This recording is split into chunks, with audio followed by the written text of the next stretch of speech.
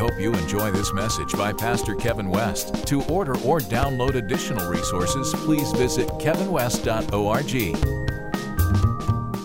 I like days like today. If you would, turn in your Bibles with me to John 21. We're going to be reading now the Message Bible. And it is just good to see your all faces today. It's good to be with you. I do want to say a huge thank you to Pam and Jim Tufts for opening your home. It was amazing to get to see just the hospitality and what God has done in your all's lives to be able to open your home. And those that were a part of that yesterday, it was just phenomenal.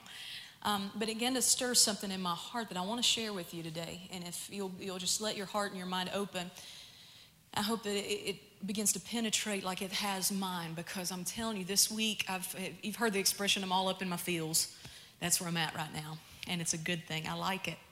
I do also want to invite you tonight at 6 o'clock. We're going to be having a worship night, and those are powerful evenings that we get to just sit back, worship together. So if you're able to be here, I want to encourage you tonight at 6 o'clock here in the main sanctuary. We're going to be having a worship night. I want you to go ahead and let's read this together. And it says there, we're in the Message Bible. It says, after this, Jesus appeared again to the disciples. This time at the Tiberias Sea, the Sea of Galilee. This is how he did it. Simon Peter, Thomas, nicknamed the twin, Nathanael from Cana in Galilee, the brother Zebedee, and 2 other disciples were together. Simon Peter announced, I'm going fishing. And he said it this way, the King James, I love it, it says, I go a-fishing. Now to set this up, Jesus had been crucified. And they had had communion together, and they had seen so many things happen. But then suddenly, you remember in the scripture, whenever Peter, now he's at the cross and he follows him, but then suddenly the Bible says that he was warming himself by a fire while Jesus was on trial. And a young girl looks at him and says, he was with Jesus. And Peter looks at him and says, no, I don't know who that is. I don't know anything about him. And then he goes back and warms himself by the fire. And again, they come to him and press him again and say, but yeah, you know him. You were with him. We saw you. And Peter's like, no, I'm telling you I don't. And then finally, on the 3rd time that they begin to press him, the Bible says that he cursed him and said, I do not know this man. And then we do not see Peter till later on. And there had been many things happen.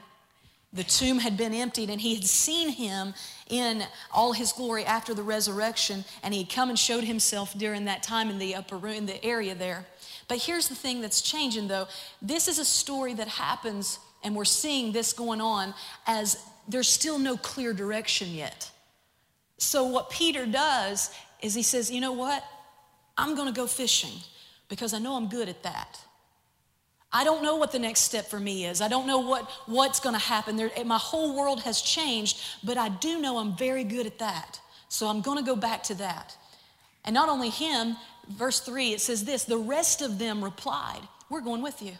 They went out and got in the boat. They caught nothing that night. When the sun came up, Jesus was standing on the beach, and they did not recognize him. So Peter not only took people with him, they went back to what they were very good at, but even in the things that they were very good in and what they were graced at doing before, they could not even recognize who Jesus was while they were operating in it. Something that was so familiar they couldn't even find Jesus in now.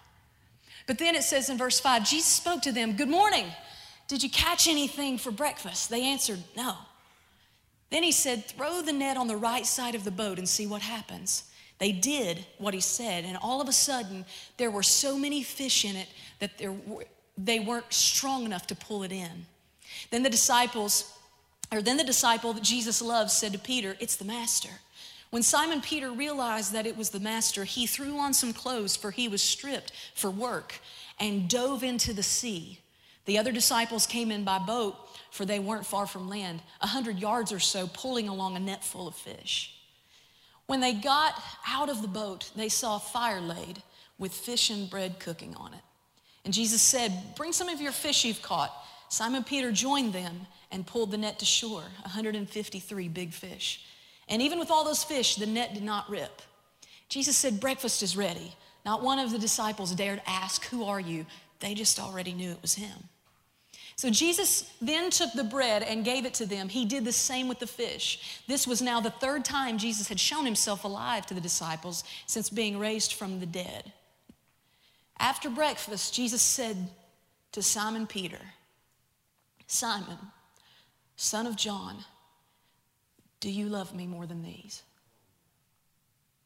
This was the first time that Jesus addressed Peter, since Peter was over here by a fire as a coward, saying, I don't know him. But then all of a sudden, Peter swims to shore because he can't wait to get to Jesus. And then suddenly, Jesus is warming himself by a fire. Jesus brought him back to the very place of remembrance where he left him. And instead of asking him, why did you deny me? Why did you do that? So you went back to fishing. Okay, are you doing good? Are you going to get a new boat? Or how's this going to work? Jesus didn't do any of that. He asked him one question. He said, Peter, do you love me? Do you love me? And then he says, do you love me more than these? And yes, Master, you know I love you. Jesus said, then feed my lambs. Then he keeps going. He said, then I asked a second time, Simon, son of John, do you love me? Yes, Master, you know I love you. Jesus said, shepherd my sheep. And Jesus said, then he said it a third time, Simon, son of John, do you love me? Peter was upset that he asked for a third time, do you love me? So he answered, Master, you know everything there is to know. You've got to know that I love you. And Jesus said, feed my sheep. I'm telling you the very truth now. When you were young, you dressed yourself and went wherever you wished. But when you get old, you'll have to stretch out your hands while someone else dresses you and takes you where you don't want to go. Let's stop right there.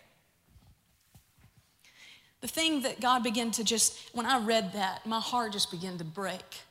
Because sometimes we in ministry, and I'm not just saying that the church ministers and all that kind of stuff, I'm talking about we in ministry, in our day-to-day life, we can get so caught up, and I speak for myself, that if I'm not too careful, that I will get ministry sometimes and I'll put the cart before the horse, and I find myself over and over beginning to strive for perfection and strive for the greatness and to strive for the thing that I think is important, and I go a-fishing because I'm good at it.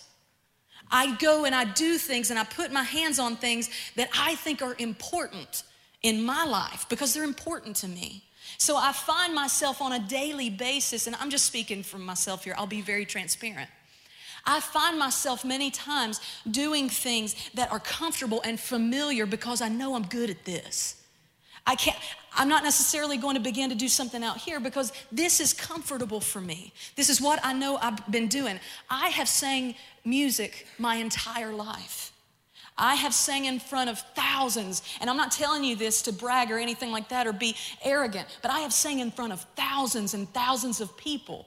I've been all across the country. I've spoken on platforms and stages that I was nowhere near good enough to speak on or do anything. I've sang on albums. I've produced music. I have worked with some of the greatest people in the world, and I can attest today that every bit of that, and even in this new season, I have the ability to get to speak to CEOs of large corporations now, to get to work with subcontractors. But the question that God keeps nailing down in my heart day after day after day is, Stephanie Scragg, do you love me? Not just do you love me, and then I say, well, of course you know I love you, then feed my sheep. Do you love me? Then you have to love them. Do you love me more than these? More than that guitar, more than my voice, more than the things that I can do, and I can stand on a stage and trumpet and do some amazing things. Stephanie Scragg, do you love me more than these? And if you do, then you'll love them. And the Holy Spirit began to work in my heart in a brand new way that began to crumble my heart and my life and who I am, to the point that I began to shout to him, yes, God, I love you because I know I love them. I love them. And it doesn't just say love them, it says feed them. It doesn't just say, okay, love you, I'm praying for you. No, to feed, the definition of feed is to create atmospheres and to give somebody everything they need to sustain, to give them everything that they need to operate. And I'm speaking today because if you've been here at Expression Church long enough, there is not a segregation of the ministers and the congregation. We are ministers of reconciliation. That's who we are. You are an ordained priesthood of your household. You lead your household. Even if it's a single household, you are the priest of your home. That's what you do. You are a minister of the gospel of reconciliation. And way too many times, we as ministers, whenever we get up into a platform and we get to that place, if we're not careful, especially if we're new in it, we will find ourselves way too often loving ministry more than people. Loving people is messy, it's dirty, it's imperfect. It is imperfect because it will cause you to step out in places that you would not normally go, and it will cause you to breathe life and to give life. Because what he said to Peter there, he spoke it as well. He said, when you were young, you did what you wanted to, but when you grow into maturity, someone else will begin to take your life. That's maturity. That's maturity in the body. So I have put myself on the operating table for the Holy Spirit over the last week. And what he has brought me to is that if I can stand up here and do great things, but the greatest remembrance of him and the greatest honor that I have in my life to get to do for people is to love them well. To make sure, do you have what you need? Are you just sitting in a chair week after week having a dream inside of your heart that never gets realized, hoping that somebody would walk by you and at least say hello? It's more, and it's me being able to be sensitive enough to walk by and recognize, hello, wait a minute, I see you. Because how can we in ministry many times together, that's the key. Is it's not okay for you to sit idle with dreams inside of your chest and hopes and destiny and you begin to starve yourself to death because you don't know where to pull in, you don't know where to get in or get out or what to do. That's when Jesus comes along and says, hey, do this and you'll find it. That's what our job as ministers are here. It's not about perfection. It's not about the performance. I do not come over to you and tap you on the shoulder just so I can get some brownie points with the Lord. It truly is, if you are not activated into your dream and into your destiny, then I am a sounding brass and tinkling cymbal, and I'm really good at it. But I would trade all of it for destiny to awake in every one of you. And I don't say it, I'm saying that from a brokenness today that has nothing to do with, I want you to feel good. No. You've got to launch. So I'm encouraging you today to really look over yourself, take inventory. Whether you're in ministry or whether you're called to lead people, because everybody in here is called to lead somebody, I want to encourage you today. Let God break your heart. Let God begin to massage your heart for people. Because all of this fades, but that one question always remains. Do you love me? Then you have to feed them. Do you love me? Then you have to take care of my little ones. Do you love me more than yourself? So I just want to pray over us today. And I want to impart something into this room that I've talked it over with leadership before with Pastor Kevin. And this is one of those things that I believe that the Holy Spirit is really wanting our hearts to catch today. Because there's no formula to loving people. I don't care if people try to make one. There's not. You either do or you don't. There's not a formula. And I will not try to be a part of something that tries to make one. It's something that can be caught. And I believe that the Holy Spirit wants to blow that wind over us today. So if you would, if you feel that you're wanting to catch that, can we just lift our hands in this place as I begin to pray? Father, God, first and foremost, God, I repent in my own life for the times that I have went back to fishing and I have went back to things that were so comfortable because I was good at it. And I repent for the things, God, whenever I wanted to do it because it was what my flesh wanted and what I wanted and me. God, I repent of those things. But God, today I say in this place, Father, that your heart be above every heart today. And God, we say break our hearts for what breaks yours, not because it's a cool song lyric, but because it's the truth. So God, I say right now that the brokenness that I have felt for people whenever they're laid in the hospital and they don't know when they're going to get out, and whenever their families are hurting and they're going through divorces and they're finding themselves in bankruptcy and they can't get financial freedom, God, and those things wake me up at night because I worry about them in the spirit, and then I begin to pray for them because I love them so much, God. I pray, Lord, that would just sit right now on top of Expression Church, that is the heart always, that it is always the default to care. It's always the default to text somebody. It's always the default to hug somebody in need. That it's always the default to be the person that says, absolutely, yes, let's go for it. May we be open doors instead of brick walls, God, that whenever we begin to work with people and we begin to work with individuals, that they know that we are yes and amen, not well, but that we are open doors, God, for people to find destiny in every walk of life, not because they're gifted in one or two areas, but God, because they are yours and they are who they are and who they are called to be in your destiny, Father. So at the hospitals, in the homes, in the teaching facilities, God, in the studios, in everything that we do, God, may we first answer the question that is most important to your heart. God, we love you, so we will feed them. Not because you told us to, but because we want to. So God, I just impart that heart on this place, that it may become a reservoir of just realizing every single dream and every single destiny. In Jesus' name, amen. Amen. So how do we do that? How do we love him? How are we affectionate towards him? Is it the raising of our hands in worship? Is it the prayers that we pray, the songs that we sing, the giving that we give? All those are attributes. All those are characteristics and outputs. Yes, they are. But if you want to increase your love for God, one thing is required. You learn to receive another level of love from God.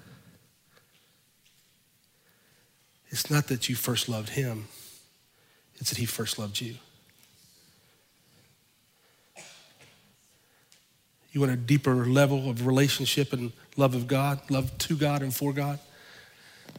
Get another layer of relationship and level of love from God. Do you know how much he truly loves you? Do you know why Peter was able to ask Peter that whole thing? Peter had a couple of revelations that only could come from the Spirit. One was when they were all together and he said, who do men say that I am? Well, some say you're John the Baptist and Elijah, but Peter spoke up and said, you're the Christ. You're the Son of the living God. And Jesus looked at him and said, Peter, you didn't get that by a Sunday school lesson, my friend. You didn't get that from somebody writing in a book, the Bible bookstore. You got that by divine impartation and revelation from the Spirit, from the Father. The very next passage of Scripture, Peter vacillates right back to himself again. Jesus said, I've got to go die on a cross. Peter says, no, you're not going to go do that. No, see, it looks like that Peter was trying to love by protecting Jesus. Jesus looks at Peter, get behind me, Satan. You don't understand how this works. The Son of God and the Son of Man did not come to be served. He came to serve. I came to remove every barrier, every obstacle, everything in your life, all those inadequacies and insecurities, the things in your life that cause you problems and headaches that people don't like about you. You know, all the stuff that just gets in your way. I came to remove all of those hurdles from you. I came to remove your iniquities, your sins, your impurities, your blame, your condemnation, your shame. I've come to remove it all. Peter, I don't need you to do anything for me. I need you to let me do this for you. Peter, do you know how much I love you? I see your problems. I see your smart mouth, sharp tongue, cursing attitude. I see all of that. I see sometimes where you're quick to cut off an ear. I see all of that, Peter. You're ready to fight or flight. It's ready. I see, Peter, let me serve you. Let me demonstrate how much I truly love and care for you. Peter, I've walked with you for 3.5 years. When you guys were worried about the woman that came in and was pouring her tears all over my feet and washing my feet with her tears and her hair and drying them off with her hair, you guys looked at her. She didn't qualify, but Peter, I kind of took up for her. And then the religious people were gathered around Peter, and you know the story. You were there. This woman was caught in adultery. They brought her right in the middle, and she was supposed to die. The law says she was going to get stoned, and Peter, I defended her. Peter, don't you remember the young man that was blind from birth, and he grew up and he was a young man now? And I healed his blinded eyes. And all you, James and John and Peter, you and all the rest of them were looking at me going, who sinned, him or his parents? And I said, Peter, quit trying to put blame on people. You're looking for the cause and the effect. I'm telling you, sin is in the world, and I've come to take it off mankind. You can't do it yourself. They can't get themselves out of their mess. Only I can do that, Peter. I didn't come to be served. I came to serve. Peter, don't you remember the young girl that was dead, and my mother was crying, and I went upstairs and I raised her from the dead. Do you remember her mother, how grateful she was when that all took place? Don't you remember those stories? Peter, I went on a mission for 3.5 years to show and demonstrate to you how the Father feels about people. Even in their sin, he loves them. I showed them how to not have to be qualified. I showed them what I did to qualify them. They couldn't qualify for the love of the Father. He outpoured his love on them, and I showed them how to do it. It's called grace, Peter. It's called grace. It's giving them something that they don't deserve. Peter, you're high-minded. I need you to do something for me, Peter. I need you all to sit down here. I'm going to be crucified, Jesus says. I need to die to finally put all of that upon the cross, pin it against a tree to where it has no ordinances and accusation against you. And Peter, this is over your head. You really don't understand what I'm doing, but I'm going to do it anyway. Because there'll come a time, Peter, that when you mature and you grow up and after I resurrect, it'll make sense to you. So Peter, sit down. All of you, sit down here at the table. Jesus gets up, wraps a towel around himself, girds himself with a towel. He gets a basin of water, and he sits down, and he goes to the disciples one by one, and he begins to do the washing of the feet. Olden days in churches, when I was growing up, they were called foot washing services. Sometimes I think we forgot what they really mean. So he starts washing the feet of the disciples, and can you imagine all 12 of them? Judas is at the table. And he's looking. Can you imagine, as you all been in prayer lines before, you know they're all holy there that night when Jesus is starting to wash their feet.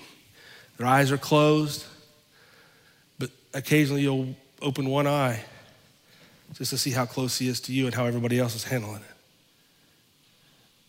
And here he comes one by one by one. John, James, nobody knew what to do but just sit there. But there was Peter.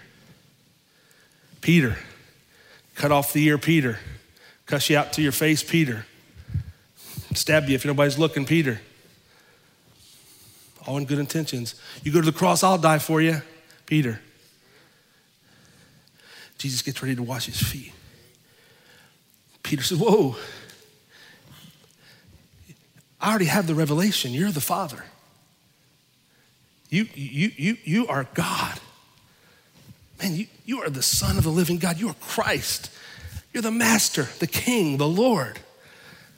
I need to be washing your feet.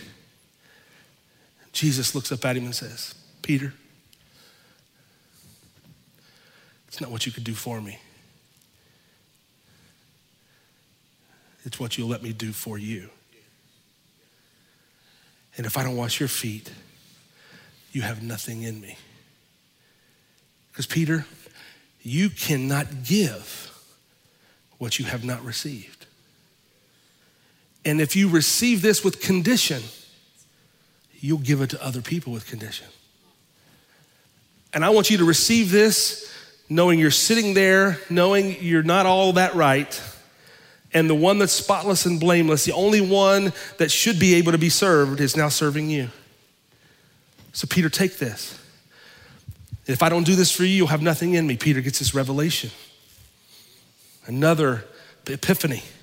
Oh God, if I don't let you do this for me, you'll have nothing in me and I'll have nothing in you. Peter says, wash my feet, my hands, wash all over me. Why? Because I want all that he has for me. I don't want to love people with condition, so I have to receive it unconditionally. I don't want to do things for people with conditions and stipulations and motivations and angles and turns and what do I get out of it? And no, I want to be able to do it with nothing in return. But you can't do it, Peter, unless I give you all I have. Too many people in the body of Christ today want to serve Jesus. You know how to serve Jesus? It's two ways.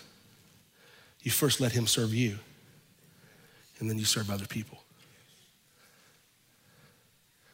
He gets more out of what you do for people than he does in your song lyrics. He's not egotistical. He's not some king on a throne that sits up there and says, bow before me. No. He's worth all of that. But he's not like you think he is. He wants you to do that for other people. Lower yourself to elevate others. That's how you give God glory.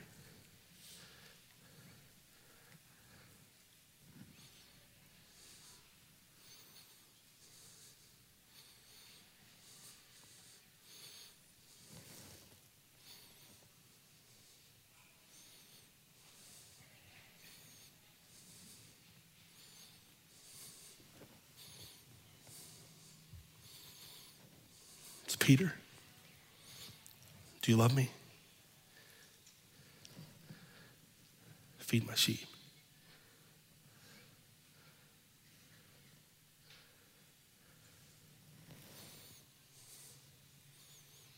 Peter, don't you remember that I washed your feet?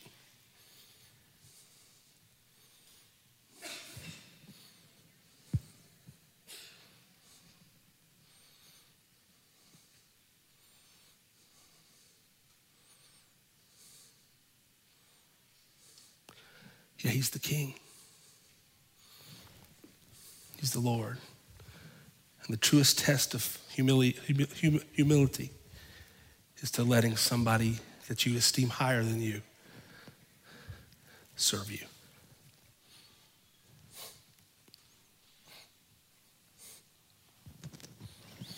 Can you receive his forgiveness? even though you don't deserve it? Can you receive his healing even though maybe you have no reason to get it?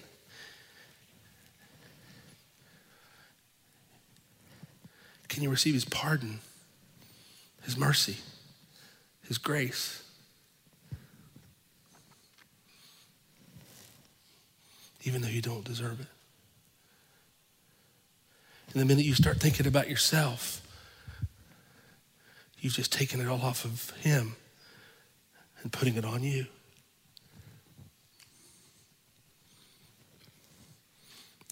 And we've been taught improperly with good intentions.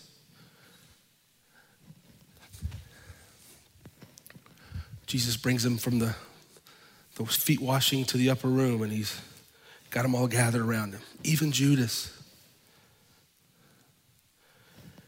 And he takes the cup and he takes the bread.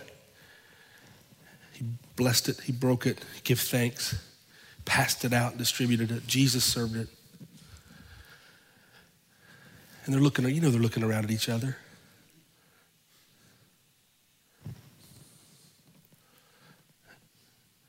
Before he ever was crucified, they took communion. There was no provision. The blood had not yet been shed. How did they take communion before the blood was shed? Because it was in him. They were able to allow him to serve them through the feet washing and the cleansing and the partaking of the food. The sacrifice was accepted when they received the communion.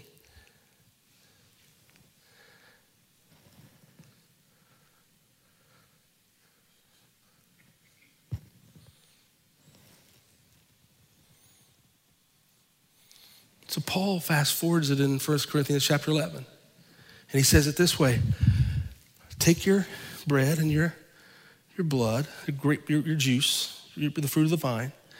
The bread represents the body and the fruit of the vine represents the blood of Jesus. And he says it this way, he says, examine yourself, because many people take this unworthily. And many people have died and went to sleep before their time because of our inability to discern the Lord's body. So coming from our Adamic nature and our Peter's previous position, we stand before God in a church service and we say, oh God, I don't know that I'm worthy. If I examine myself, I find stuff which disqualifies me from receiving the communion. We've been taught that if you've got that kind of stuff going on in your life, you're not going to take it because you'll just bring damnation to your soul.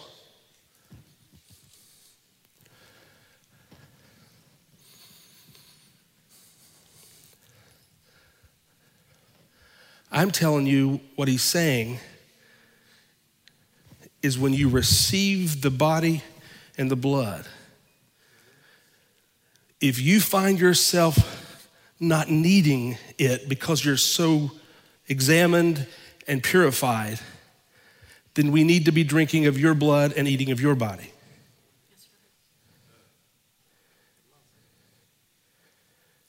But there's none righteous, no, not one, but him. So examine yourself, and the first moment you come to the consideration that you need a Savior, you are now qualified for communion.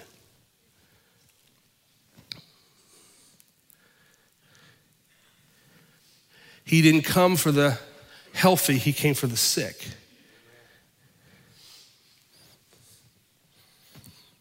So communion is for you to allow the Lord to serve you in your mess, in your humiliation, in your flesh.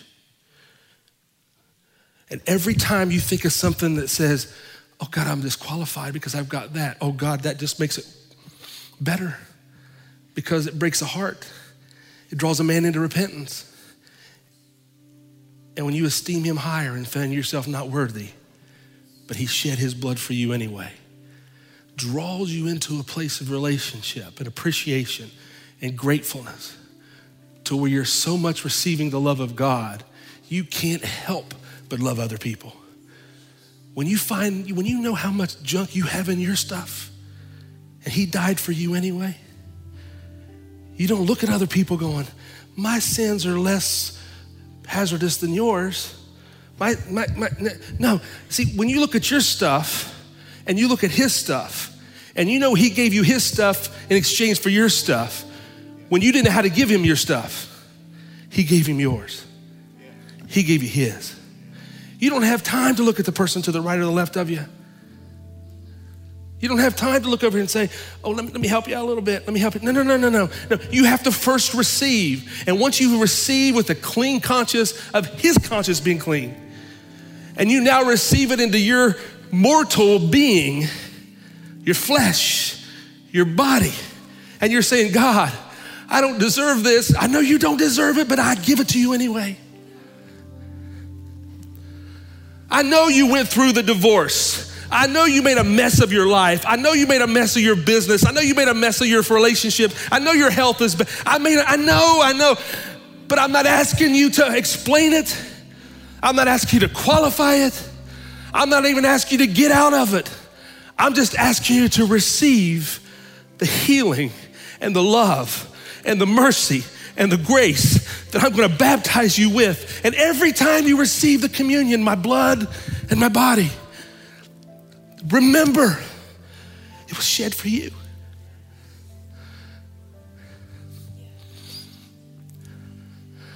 What do I do? I don't need you to do anything but receive it. Is there, no, I'm giving it to you unconditionally. I'm not asking for anything in return, he says. I don't need a check. I don't need you to kneel. I don't need you to pray. I don't need you to praise. I don't need you to do anything to receive it. Just receive it. Oh, but he says, I've got so much confidence in the power of love that you can't contain it when you receive it. You look over to the person to your left and you look over to the person to the right. You look at your kids, your parents, your grandparents, your nieces, your nephews, your neighbors, your coworkers. You'll begin to look at them and say, I don't know why. I'm looking at you with compassion, but something is happening inside of my heart. I know you're an addict. I know you lie. I know you cheat. I know you do all those things, but something is causing me. Just take the blood. Just take the body. You don't understand. Where I've been, where I've done, what I'm doing. Just take it. Just take it. I've got to get the antibiotic inside of you.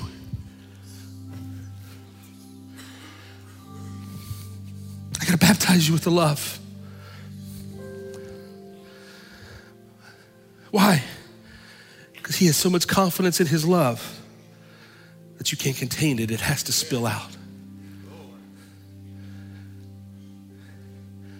David, the most precious worshiper of all time, the one that we read the Psalms about, says it this way in Psalm 32. Blessed is the man whose impurities, iniquities, sins, transgressions are not held against him. David saw 3,000 years in advance through the prophecy of the cross that there was coming a generation of people that was going to live in the earth that he wasn't going to be mad at. He wasn't going to be angry with. That he wasn't holding their stuff against him. David said, man, blessed is that people. I'd give anything, David's saying, to live in that day. Oh, people, church, this is that day. You're living in a time. Do you understand that? God is not looking at you with anger. He's not looking at you with resentment. He's not shaking his head because you made a mistake. He's looking at you with compassion, desire, love, grace and mercy, and he sees you and you're going, God, let him just pour his love on you so you can love him in return and love the people that are around you. Would you stand with me? So today, when we receive communion today, I'm not asking you to qualify yourself. I'm asking you to qualify him. Do you believe he's qualified, righteous, innocent, and pure to shed innocent, pure blood for you? Do you believe that the stripes on his back and his body being broken, his beard being stretched and torn, his crown of thorns on his head, do you believe he's qualified to take it upon himself that you might have the freedom of wholeness in your life? That's the only question you have to ask. And if you believe he's qualified, that qualifies you. So examine yourself. If you can't drink of your own and eat of your own, you got to partake of his. Let's pass out the elements and receive these together. You all can just stay in your seat.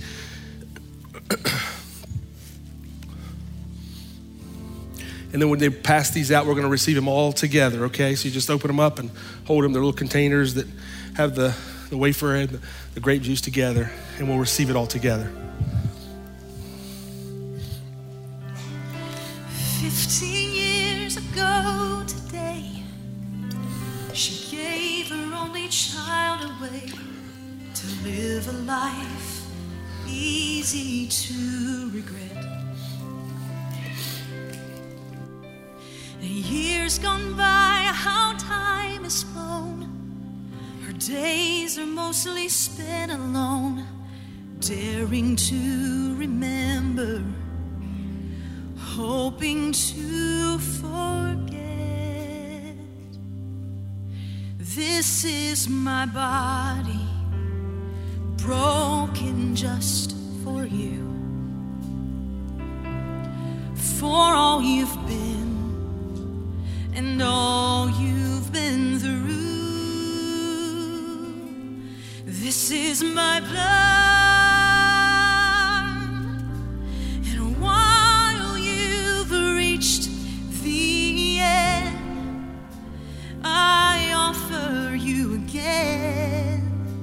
The body and blood.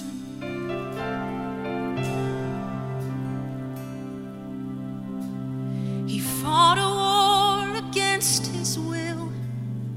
Truth be told, he's fighting still. He looks for hope through narrow bloodshot eyes.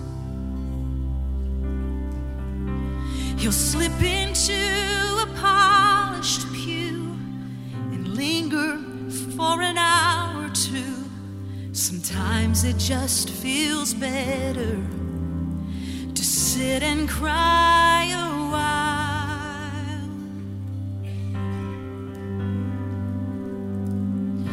This is my body, broken just for you. For all you've been and all you've been through. This is my blood, and while you've reached the end, I offer you again the body and blood. This is my blood, and while you've reached the end, I offer you again the body and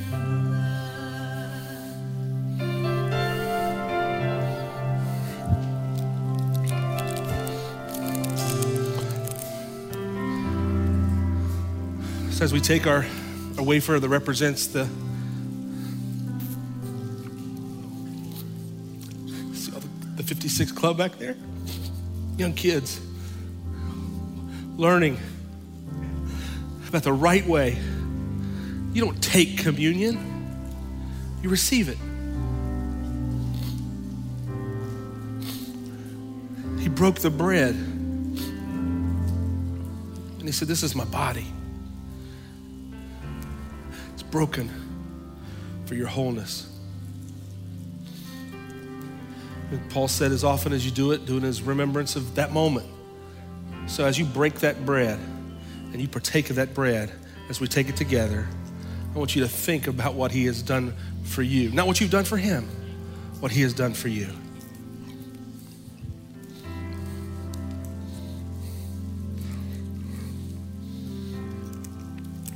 And he took the fruit of the vine, the cup. He spoke and he said, in this is my blood, which is in my blood is the new covenant, the New Testament. What's he mean when he says in the new covenant? I'm doing a new work. I'm doing a new thing. What he's saying is, listen, in the Old Testament, the high priest would have to apply the blood over the mercy seat to cover the sins and push them ahead for 1 year. Jesus is saying, listen, I'm not here to cover your sins. My blood doesn't cover sins. My blood washes them away. If they're covered, you and I both know that somewhere down underneath all that, they're still there.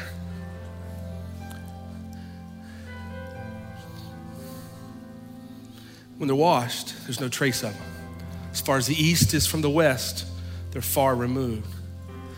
That ought to free you, those of you that think that when he does return and you're standing in front of him, he'll have a hard time bringing back stuff that's washed. If it's covered, he can dig it up. But if it's washed, it's gone.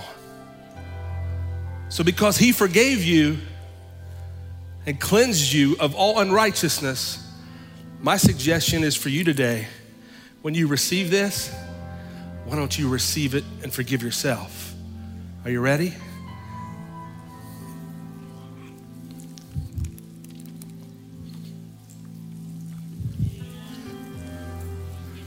Sing that second verse again. He fought a war against his will. Truth be told, he's fighting still. He looks for hope through narrow bloodshot eyes. You'll slip into a polished pew, linger for an hour or two. Sometimes it just feels better to sit and cry a while. This is my body, broken just for you, for all you've been and all you've been through. This is my blood, and while you've reached the end, I offer you again the body and blood. And one by one we take the common cup. We remember and we lift it up. This is my body, broken just for you, for all you've been and all you've been through. This is my blood, and while you've reached the end, I offer you again the body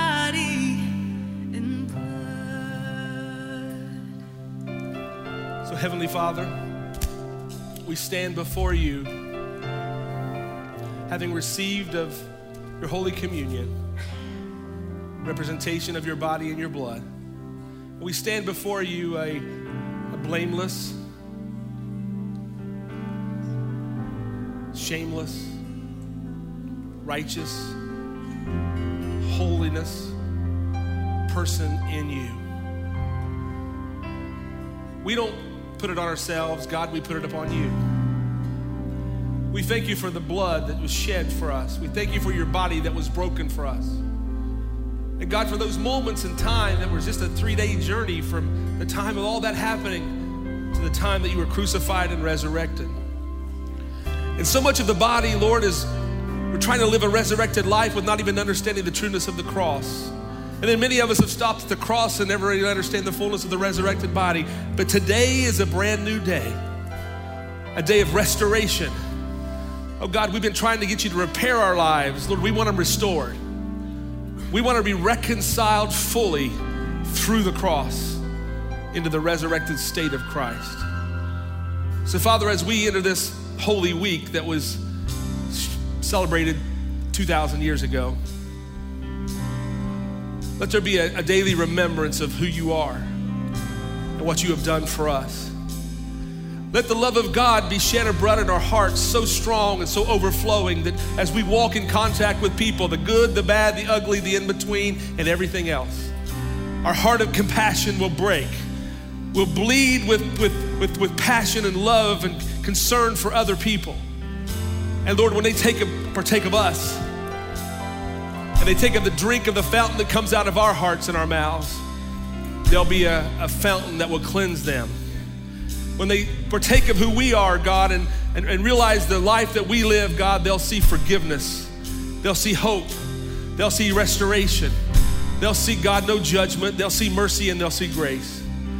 And as we celebrate this week, coming into this Easter Sunday that we're coming up to next week, God, let this be a week of remembrance of the goodness of God and all that you have done for us. We receive your love, we receive your mercy, we receive your grace, we receive your compassion, we receive of your blood, and we receive of your body. And now that we have received, we have been freely forgiven. Now we go, Lord, in the name of Jesus to execute this to the world. In Jesus' name, amen, amen, amen. God bless you all.